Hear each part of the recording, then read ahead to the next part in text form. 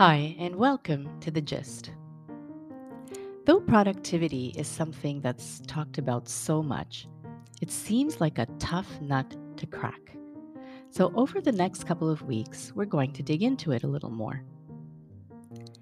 Ever since the Industrial Revolution, it seems that our global culture has become increasingly focused on productivity. From assembly lines to office work, from teams to individual people, we seem obsessed with doing ever more in the least amount of time. But to what end? Where are we headed with all this productivity? Organizational productivity is a topic unto itself, best saved for another day. But on a personal level, we're all inundated with books, videos, and articles on ways to squeeze the most out of our day. Output, it seems, is a measure of self worth. Productivity is, of course, necessary and important, but can we reframe it to find a balance between doing and being? Here are some things to consider. Take the long view. If you want to learn from someone who lives and breathes productivity, you can follow Stephen Wolfram's writing and his talks about how he organizes his life. A prodigy who was already publishing in scientific journals in his teens, Wolfram went on to Oxford to study physics and computer science before completing his doctorate from Caltech at 20.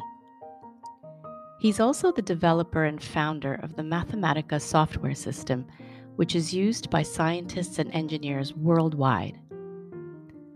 Well before COVID, Stephen started working from home and leading Wolfram Research as a globally distributed virtual company. He's taken the long view, and over time, he's refined his methods to make himself a productivity master. Over the last 40 years, Stephen has experimented with everything from his screen layout to the optimal electronic or physical filing system to a walking desk so he can work outdoors as he walks. Now, we may not want to go to these lengths, but it's helpful to examine our schedules, the way we work, and what we could do better. Sometimes we run the risk of over engineering our productivity and making too many changes all at once. Or we get so stuck analyzing the best tools and methods that we don't actually put them into practice. So, as with any new habit, it might be best to pick one thing you'll do differently and master that before tackling the next change.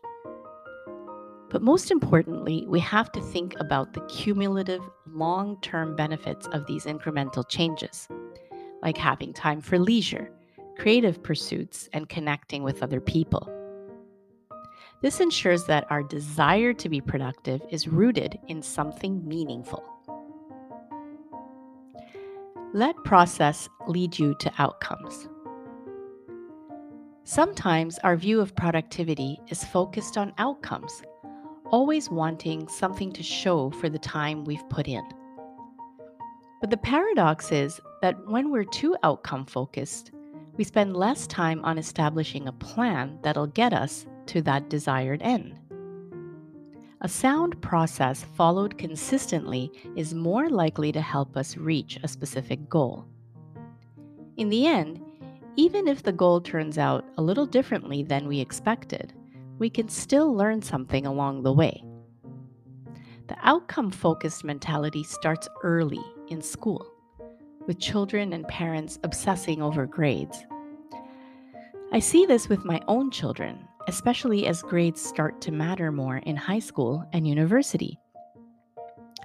Whether or not grade based systems are good to begin with is a separate discussion, but it's the system that most of us have to live with, at least for now.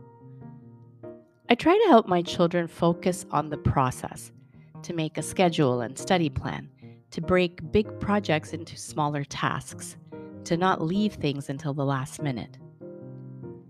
I encourage them to build in enough rest, physical activity, and leisure to refresh their brains.